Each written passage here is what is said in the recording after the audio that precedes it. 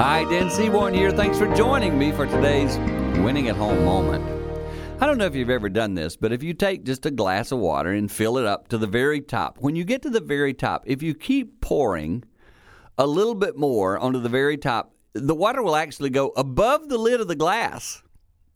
That has a word, by the way. It's called Perusian.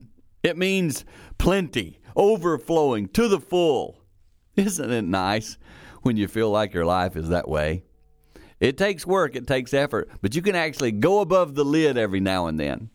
Compare that to the times when you feel empty, worn out, tired. Of course, we all like the Perusian moment.